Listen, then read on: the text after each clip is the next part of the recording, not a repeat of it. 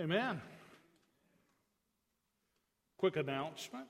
Just wanted to share with you next Sunday evening we will have a business meeting. We have some, is that excitement? I mean, I didn't know. Is that what we've been missing all along? All I need to say was business meeting. Woo! Glory! Praise the Lord. Okay. Woo. All this time I thought it was revival we wanted. All we needed was a business meeting. We got it made. No, we do have a business meeting. We have a request from the church to maybe have some property that we have that we're not necessarily using right now, and just some decisions that will be good for us, maybe to bless another fellowship. So, and we'll cover a few other things, but just so that we let you know, next Sunday evening we will have a business meeting. So today, what I've got to share with you, I have no idea how this one's going to come out because God has been dealing with me very, very strongly over the last 2 or 3 weeks. As a matter of fact, I've shared with you talking about spiritual warfare. I've had a pretty,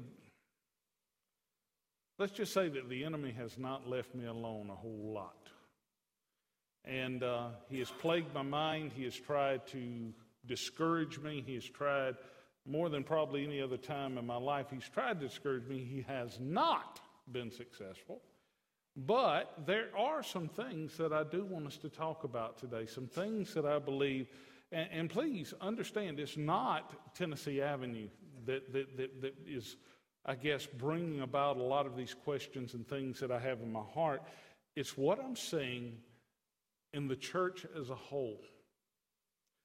And normally, whenever I speak about the church, I can usually say, well, it's those people that are on the fringe. It's those people that are on the outside, or it's those people that are, quasi-church. Sometimes playing church, sometimes, doing what they're supposed to do. But I want to be very, very careful. I want to say a couple things up front. I am not the arbiter. I am not the final say on anything. I am a human being, flawed, broken. I am a Christian. That's what I am, and that's what I try to be. I do not claim to be better than anybody else, nor am I better than anybody else, and I never will be. I think that I could give Paul a run for his money whenever he says that I am the chief among sinners. I said, Paul, that's only because you have not met me yet. But what I try and am trying to do is to be faithful to what I believe that God would have me to do. And there are things that are breaking my heart in the church at large today. There is, and has been for a while, a change, almost a paradigm, complete paradigm. We've changed from our focus on God to a focus on self. Change from what we look to God for and what we wish to give to Him in our worship and in our life to what can God do for me. And that is a dangerous, dangerous place to be. When you fall into such a mindset, and I will elaborate on that more, God becomes the person that has to satisfy you in order for you to do what you and I are supposed to do in relationship to our God and our Creator. It is devastating to the church. It is devastating to our spiritual development. But the problem is, do we know and do we serve God? Or are we looking for a God, and I mean little g there, that serves the Creator? The title of the message that you see up there is that the lightning passes and the thunder fades. How many of you don't have to lift up your hands, but you can think about it, have been in a very, very bad thunderstorm? I love storms. I have always loved storms, whether we were on the coast, whether we were right there in Georgia, whether there were tornadoes in our backyard, which is not fun, I guess you'd say, to think of the devastation. But I love storms, always have. I used to love to watch lightning just pow as it comes down. And I would think of the power and the majesty that was in that. And I guess the reason why it meant so much to me is whenever I read the scripture about God speaking to His people, His people wanted. They cried out, Moses, we want to hear from God. We want to hear God's voice. A very, very bold prayer, by the way. Many of us would say we want to hear the voice of God, but many of us are ignorant of what we're asking for whenever we pray that prayer, as were they. You see, God's a lot bigger than we think He is. God is infinitely bigger. God is not simply in the universe. All the universe is before Him. He sees it all. And so they cried out for God to speak to them. So God had them come to a mountain and forbade them from even setting foot on it, lest His holiness kill them. Not that God was trying to kill people. He was telling us that we as human beings do not understand how awesome, and I'm using that word in its true meaning, how awesome and fantastic and great God really is. Because when God spoke and He uttered His voice, it says that the very earth shook where they were, like an earthquake. There were lightning and thunderings that were taking place. A thick, dark cloud descended on that mountain as God spoke and said, I am the Lord your God. You shall have no other gods before me.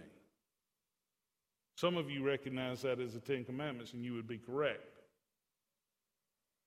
They, in turn, as they felt their beings being shaken, cried out to Moses and said, Moses, do not let God speak to us. Tell God not to speak to us. We're willing to go back to the way it was. We would rather have you, Moses, speak to us, because if God speaks to us, we might die.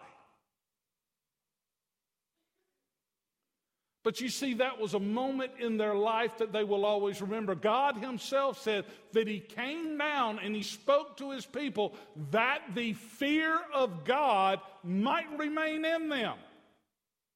That we would remember that God is holy, that God is real, that God is faithful, that God is all-powerful, that God is just, that God is just that, God.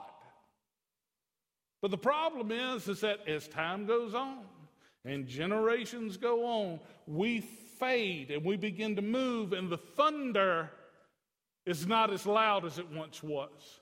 And the lightning, the flash that was there, begins to fade, and we forget what happened on that day. One of the most devastating things that will ever happen to a believer is that we forget. God, time and time again, with all the festivals, with all the different things that He did, there would be a commemoration to remember what God has done. Christ Himself, who was going to die on the cross, had a meal, sat down with us, and He said, this do in what? Remember me, in remembrance of me. Remember this event. That's why Israelites, 3 times at least a year, were required. Every Israelite male had no choice. He must appear before God. We still have that here. People show up on Christmas and Easter and maybe Mother or Father's Day, whichever one you love most. But that's the truth. Everybody's like, well, we have to go to church today. Why? It's Christmas. Oh, okay, we'll go to church. God did it so we wouldn't forget. God recognizes that it passes for human beings. Unless there is something absolutely burning right in front of them, we forget. We forget what it is a privilege to know God and to worship God. We live today in America, and the idea that we have is whenever we talk about God, we are living many times on what God did back then.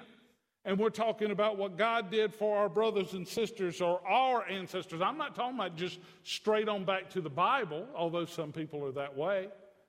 But what I'm saying is that it's always yesterday's faith. We go back to the Billy Graham generation, or we talk about the great awakenings that took place in America where God moved upon the earth. We talk about that. My question to you is, where has God gone? Where'd he go? Where are the people that burn for Christ today? The church is dimmer than it has ever been in America. And people will say this. They'll say, well, there's still the light of God. Yes, God's light among his people. There will always be a remnant. There will always be. God is returning for his church. It will be a perfect bride, and he is returning for them. But I am finding out today, and you can get angry with me if you want to, can't kick me out tomorrow. If you only knew how close I came this week to coming in here and telling you that I have failed you as a pastor and that you needed to go and find a different pastor, you look at him and say, Pastor, are you serious? Yes. See, most people think that pastors come to a church because they want a big fat paycheck. I don't care about your money. I didn't come here for money, and I won't stay for it. The day I feel like I am not benefiting you, helping you, growing you, doing something for you spiritually, you won't vote me out. I'll come to you and it'll be like a shock. And I'll say to you, I have done what I can do. I don't think I can do more. You say, well, Pastor, you've only been here a year. Exactly. A year. A year. Where have we come in a year? You know what the sad thing is guess what the church universal has done in a year? About that. We see a darkness. Now, people will come back and they'll say, well, you know what? We had this Supreme Court decision. I am so grateful that Roe versus Wade was turned over. But did anybody, I want you to be brutally honest with me. Be brutally honest with me. Did anybody see that coming? No. Nobody in America said, I knew it. I knew it was going to happen. That came so far out of left field that I was literally going like this. What is somebody up to? I'm grateful. Don't get me wrong. One of the greatest victories that we've seen. But where did that come from? It had to come from God. It was so great of an event, I'm waiting for the other shoe to drop. I don't understand what's happening. We in America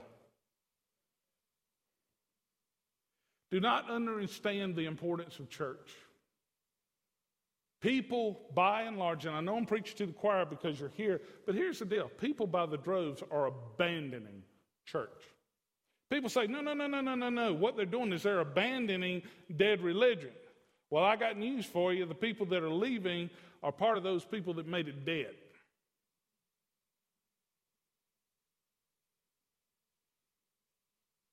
We have in our minds, and I know that this sounds horrible what I'm about to say, but we have it in our minds that a church must have A, B, C, and D in order for it to be able to minister and to minister effectively.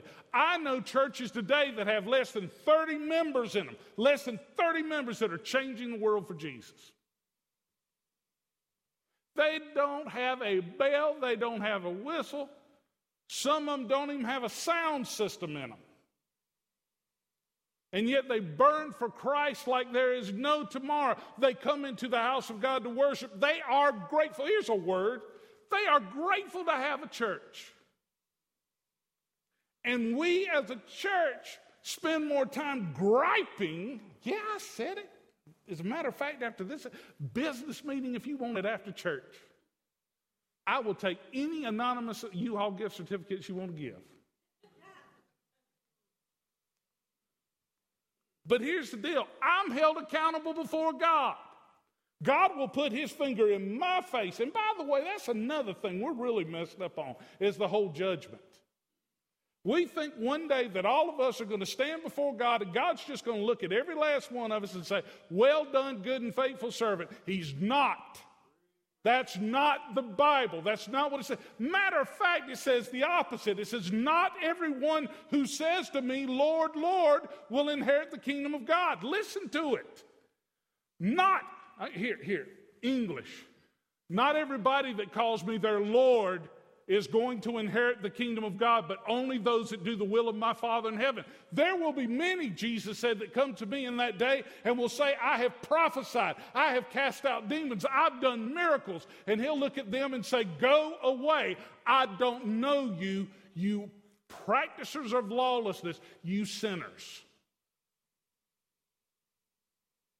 And Baptist doctrine, and I tell you what, I hate debating, because I do believe that once you're saved, you're saved. Did I say that? I believe once you're saved, you're saved. I do believe that. But I believe that there's more people out here that think that they're saved when they're not. And they live on it. I had a fellow I worked with. Like I said, I didn't know how this was coming out. Yeah, we're going to get these scriptures, so lock and load. They'll be here in just a minute. Or leave, doesn't matter. But what I'm saying is this. Had a fellow I knew, used to serve in ministry, decided it wasn't for him, lives like the cotton-picking devil. As a matter of fact, I think Satan could take notes from this person. That's pretty bad. Asked him one day, I said, you go to church? And he said his church was desperate. And he started laughing. He said, they're desperate. They want me to teach Sunday school. I said, they really are desperate. And he says, yeah, he told him, he said, I cuss, I drink. He said, I do all sorts of stuff. He said, man, I said, I'm the last person you want. They said, well, we need somebody to teach. What commentary is that on the church? And I asked him, I said, brother, how do you get around this going to church thing, you know, putting on one mask and the other one? Because I'm being brutally honest with you. He said, well, are you ready for this? There's this thing called grace, Shane. I said, really, grace, do tell, because, you know, if you got something I don't, you know, to where you can live like the devil and still it's compulsory heaven for everybody, please tell me what that is. Oh, he says, but it's the grace of God. You see what Jesus did on the cross? He said, I'm forgiven. I can live like I want to live. I said, that's a lie, that's a lie, that's a lie. This isn't holiness. This isn't some Bible thumper. It's the gospel. We treat Jesus like he is a divine errand boy who's going to give us everything we want in life, and we make so little of that cross. Yeah, he died so that I can be and do and act like I want to live. And that's garbage. The Bible calls that trampling underfoot the sacrifice and the blood of the Lord Jesus. That's what it calls it. People don't want to be. The Bible commands us to love one another. It doesn't give you the option. As a matter of fact, it goes as far as to say you have to love your enemies. We have a hard time loving our own families.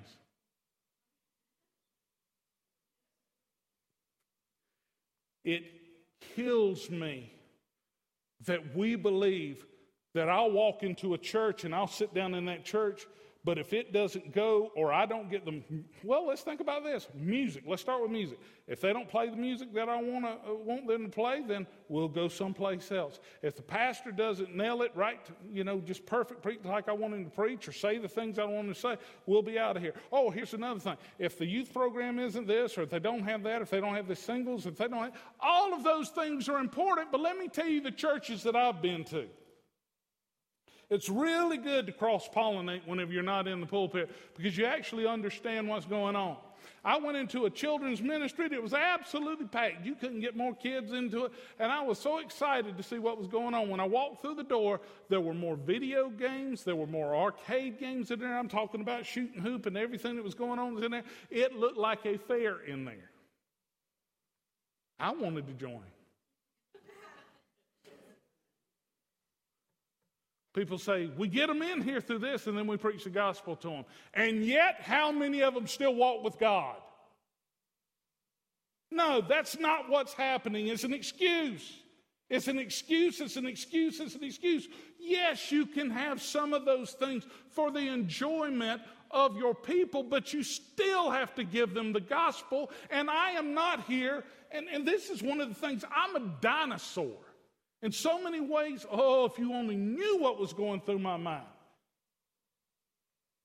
I'm the antiquated preacher. I want you to understand that. I'm not the preacher of today. I'm somebody that was from way back then. I just got transplanted. I was born at the wrong time because I thought Jesus was enough. I thought that we came here to worship him. People, oh my goodness, I've been in churches and I've been to camp meetings. There's sawdust all over the floor and God is moving. And he's doing this stuff. And yet we can get into churches that make this one look like it's a drop in a pool. And we've got people up there on stage. And I'm not being critical in the sense that it's okay. It's okay to have music. Hey, I'd like to see drums. That's just me. But I'm going to tell you this. I enjoy lively music. But it's to worship God is what it's for.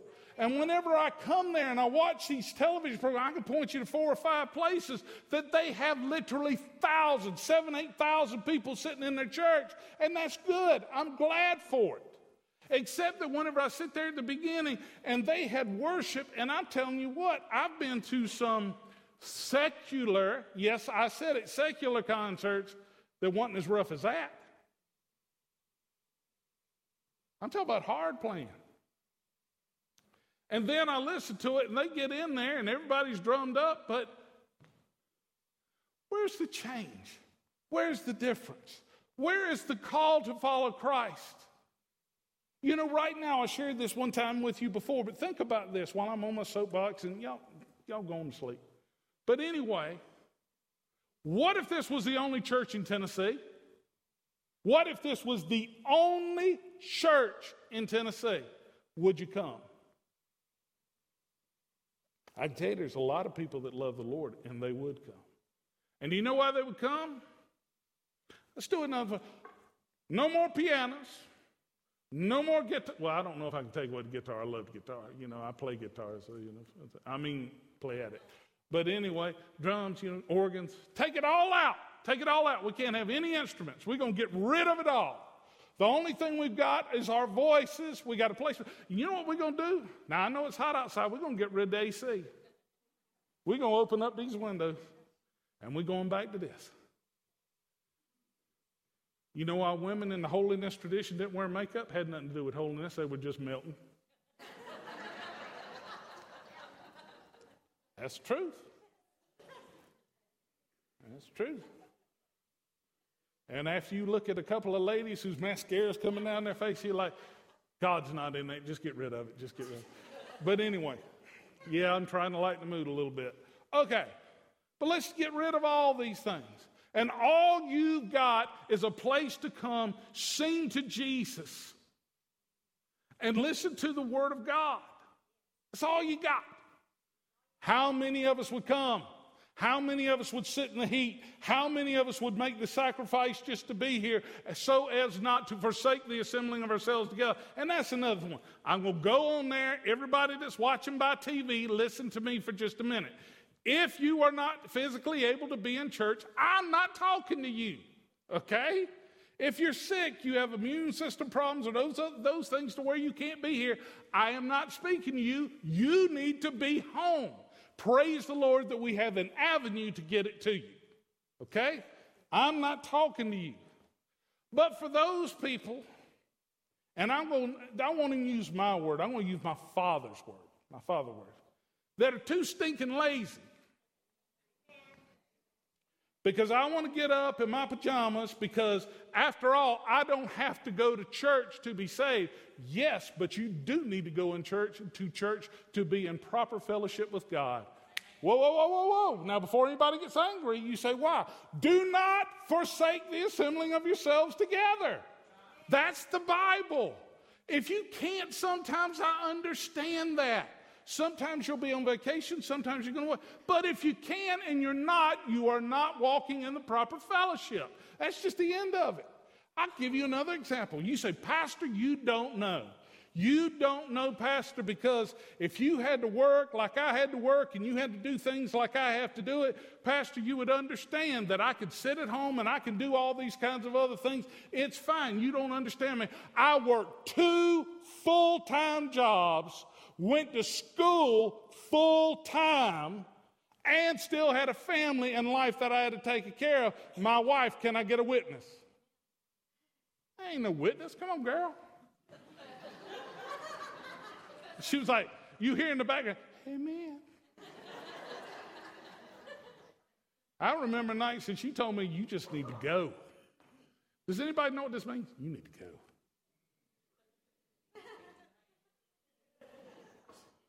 And you want to know something that's crazy about it?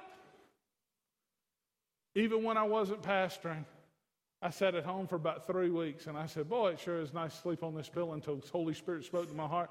And he said, why are you forsaking me? God, I'm not forsaking you. I love you. He said, you need to be in my house with my people. I could have laid out all I wanted to and all those other things. But the point is we come to church, and here is the thing that burns me up. Because I've been in so many churches. If it isn't something here, it's something there. Well, they don't exactly have things for me. Well, let's get it started, and let's start with you. Tell me what you need, and let's do it. But you be a catalyst to start it. Everybody wants to sit on the background and say, well, they don't have this for me. We don't have this program at the church. And you fall into that category. And you just sit there, well, whenever you get it together, we'll come and join it. We don't need you. We need you to be a part of the solution. If you are a Christian and this is the church that you belong to, you are supposed to work in it. And I'm going to tell you where churches also make mistakes, and this is going to slam me hard. We hire pastors to do the work of ministry. Listen to me, so that we don't have to. That's why we hire them. Find the person that has the training, find the person that has been exposed, find the person that can bring us through all of this. Hire them, put them into those positions so that we can sit back. That is not the church. So let's take a look at something. You say, Pastor, you talked for a long time. Yeah, we're going to talk for a little while longer. Nobody's bound here. You may leave at your leisure. So here we go. Mark chapter 11, 15 through 17. Says this, Jesus coming to Jerusalem. God bless the reading of his word. So they came to Jerusalem, that's Jesus and his disciples. Then Jesus went into the temple and he began to drive out those who bought and sold in the temple.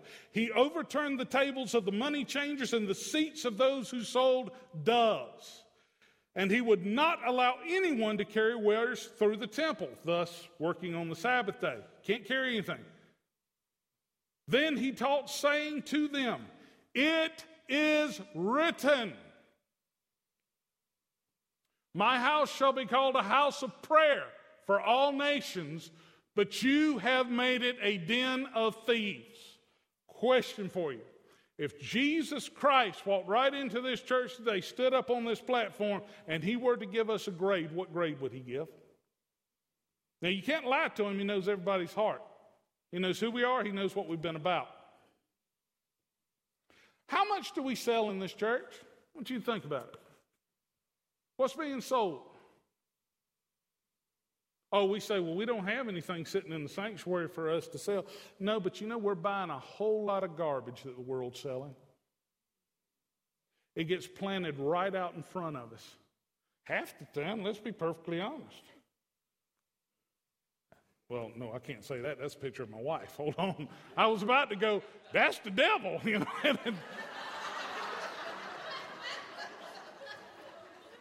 Let me save you a lot of trouble if you just send my wife on that. No. But what I'm going to say is this brings more garbage into your life than anything else. But I'm not doing that to my wife. That would have been bad, wouldn't it? But we're buying all the garbage that's being sold in the world. All of these things are being told to us that this is more important, or our lives, materialism, everything's more important than the house of God.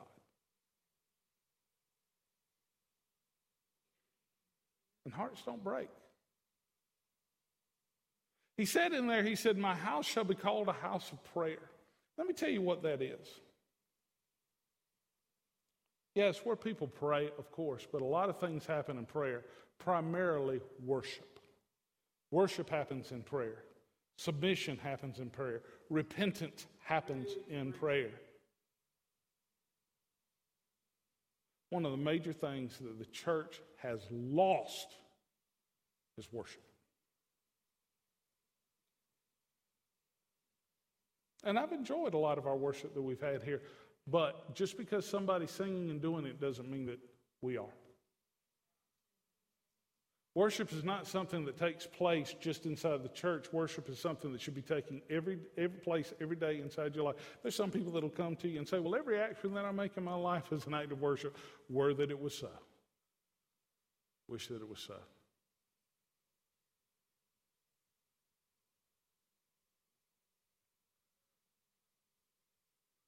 God wants hearts that burn for Him.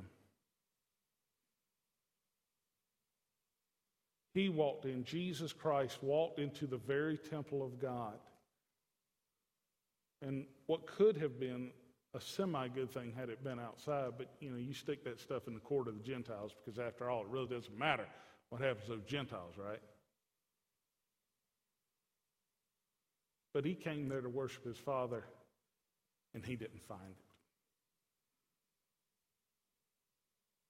When Jesus says, I desire truth in the inner man, He wants you to be real. He wants you to love Him. God wants people to love Him. That's what He wanted from the beginning. That's the thing that God has been crying out for people. Not that God is sitting there saying, if you don't love me, I'm somehow deficient. God is perfect, all-powerful. But what I am saying is you were created for that, to love and worship Him. And God wants people to listen to Him, to trust Him, to be faithful to Him, to walk with Him. But we don't do a lot of that. There was a man, and I need to be careful what I'm saying here. Some of you call him Nietzsche, but his name is Nietzsche. And Nietzsche, you probably, if you've studied any of Ravi Zacharias or that ministry, regardless of what happened, he quotes the parable of the madman, which was written by somebody who was not a Christian at all. But anyway, I'm not going to go through the whole parable, but I'm going to tell you this. He did say this at the end. This madman runs from church to church to church, and he starts walking in there, and he's looking around, and he begins saying, eternal rest to God, eternal rest to God. And people are like, why eternal rest to God? He said, what have these churches come if they are not tombs and sepulchers for God? You know what a tomb is? What's a tomb? Everybody tell me about it. Think about it. Somebody who once was living is now buried, right? It's entombed. The idea that he was making is that churches eventually, this is what he said, churches will eventually become tombs and sepulchers of God. They will be places where God once lived, but we put Him to rest. That's what the world says. But my question is that what's happening? Let me read you something really quick. Luke chapter 12, 35 through 46. I want you to just listen to this. This is not written to the lost. Jesus is not giving this parable to the lost. He is giving it to His disciples, to the people that are listening and the ones that want to learn. I want you to understand that your Bible is not written, believe it or not, to the lost. It is written to the believer that we thereby might take it to the lost. But every praise, every blessing, every good thing that is in there is written to us, and every warning and every judgment is written to us as well. So let's hear this.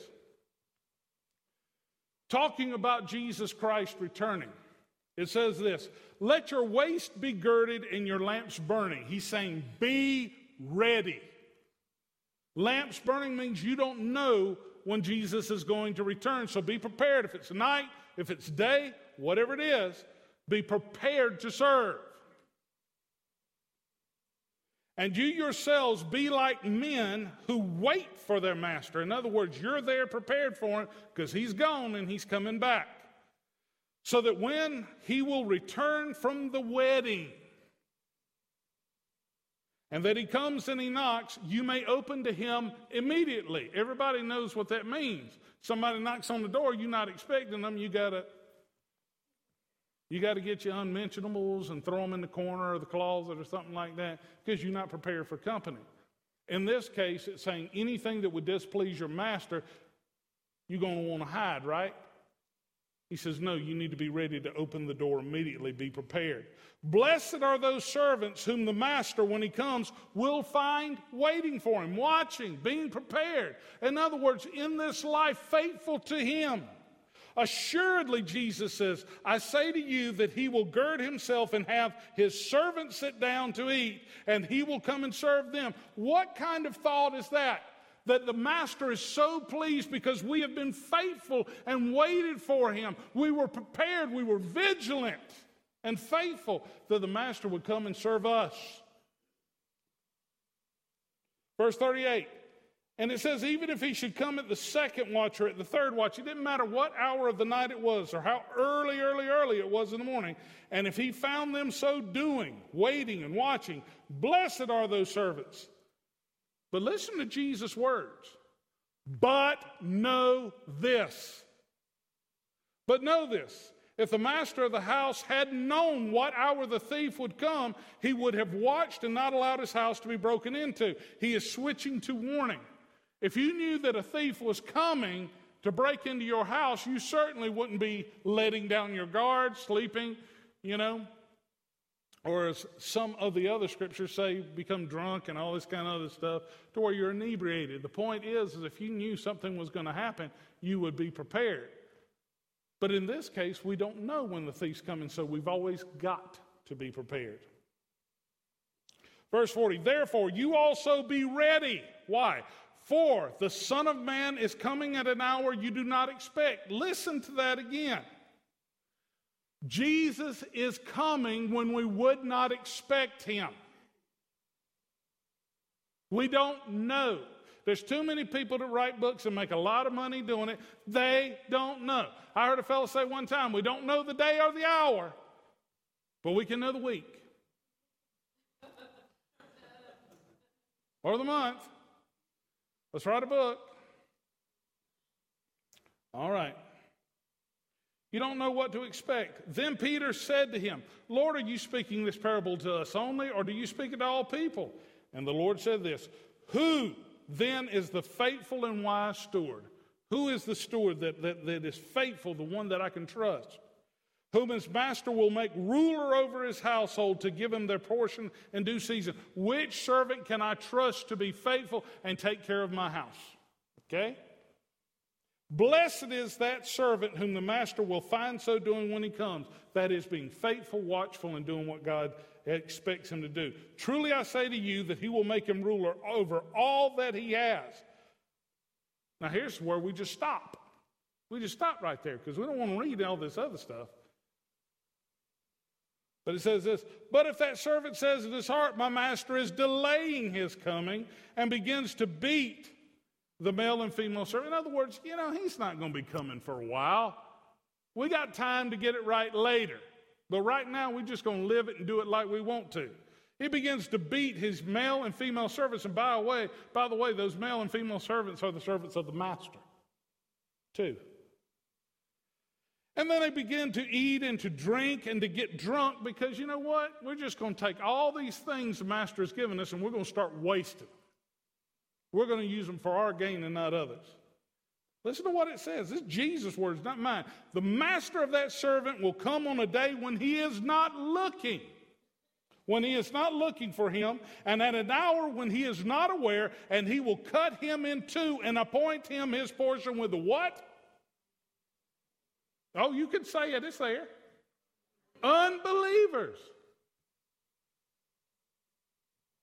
Now, people want to argue, and they want to say, well, saved, unsaved, and this, that, and the other. The only thing I know is that the Bible says the one that neglects and the one that beats and the one that abuses, Jesus one day ain't going to look at you and say, well done, good and faithful servant.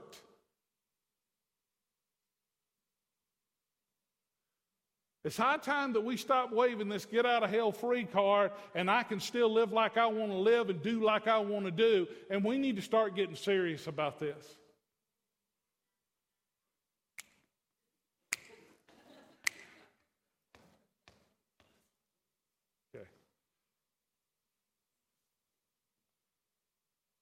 My God has already dealt with my heart. There are things that we're going to do. There are some programs that we are going to implement at this church, but it's not going to be just to have bells and whistles. Do you know how we won the early world? Do you know how it was won? People told people about Jesus. That's how it was won. We told them about Jesus, told them, and proclaimed the truth, and the Spirit of God convicted people. Now we have to do 50 other things before we can even get to the gospel. And then once we get through those 50 things and we finally got the attention of somebody long enough to even talk to us, how backwards we have become. We have got to fall at the feet of Jesus. We've got to pray, saints. We've got to. A church without prayer, a human being, a Christian that for that matter, that does not pray, it's like a human being without oxygen. You will die spiritually. You have got to ask Him.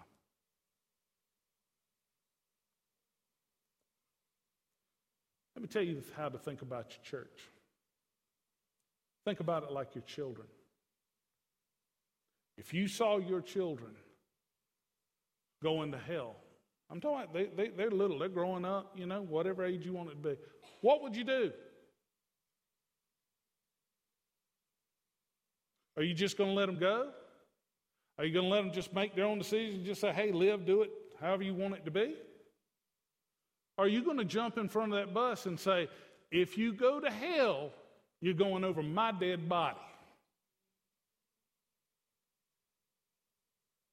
That's how you live for your church. If my church is going to die, it'll be over my dead body, because I'm going to do what needs to be done for this place to be a place of prayer and worship and honor to God. And I'm going to stop thinking of me, and I'm going to start thinking of Him. Because I got news for you. If Jesus Christ isn't enough to motivate you, get rid of me. Get rid of me. Musicians are coming at this time.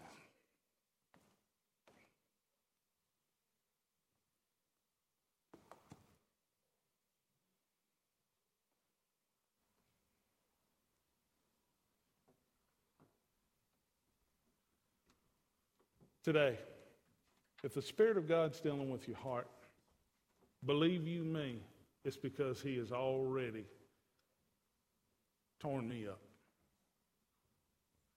I said at the beginning, I'm not a holy man, because the fact is there is so much that I need. I want to make better.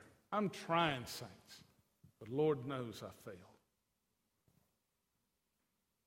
Do not think I'm looking at you and saying that you are bad. I'm praying that somehow by God's grace I can help you to do better than me. So today, if the Spirit of God is speaking to you, there'll be some time for us to pray. I hope you will. There's room to my right. There's room to my left. You can stand. You can kneel. You can, as a matter of fact, you can sit on the front row if your knees won't allow you to kneel at the altar, if you just feel more comfortable doing that. Let us speak. Let us turn. Let us love God. Do what He tells you to do. Forget about everybody else. Let us respond as God speaks to us. If you don't know Jesus, don't walk out of here without Him. Grab me before you leave. If everyone will please stand. Respond as they play.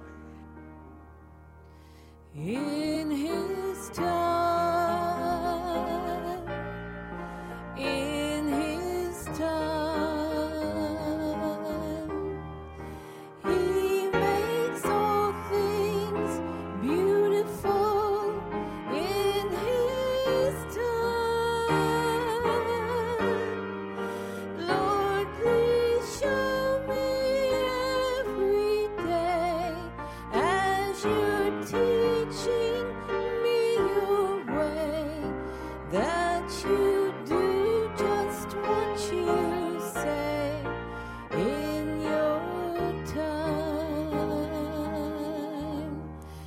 You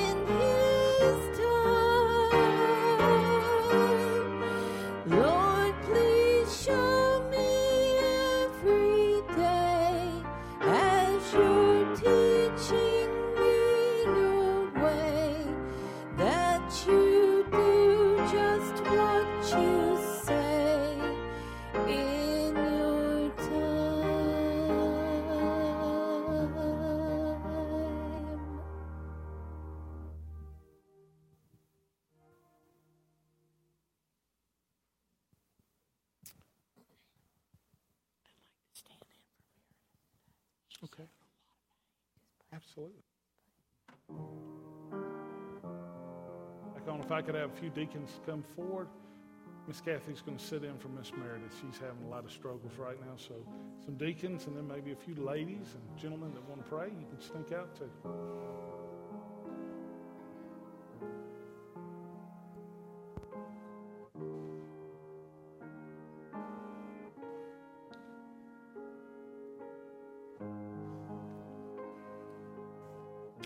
Dear sister, upon the truth of the Word of God, that if there are any sick among us, to call for the elders of the church and to anoint the sick with oil. You said, Father, that you would hear our prayer, and if they committed any sins, they would be forgiven, and that you would heal the sick. So right now, Father, according to your word, we anoint with oil. In the name of the Father, and of the Son, and of the Holy Spirit. Now, Father, in faith we pray. We call upon the Lord. Father, we pray for Mrs. Corvin right now. God, she's going through a lot. Father, just as my sister, and as she sits in for her, may the grace of the Lord Jesus Christ, the touch of your Spirit, the healing virtue of Jesus Christ, may it flow to her right now. Father, we ask you, bless Miss Corvin today. Touch Miss Corvin. Breathe into her body or into her nostrils the breath of life, Father, and to lift her up and give her grace and strength.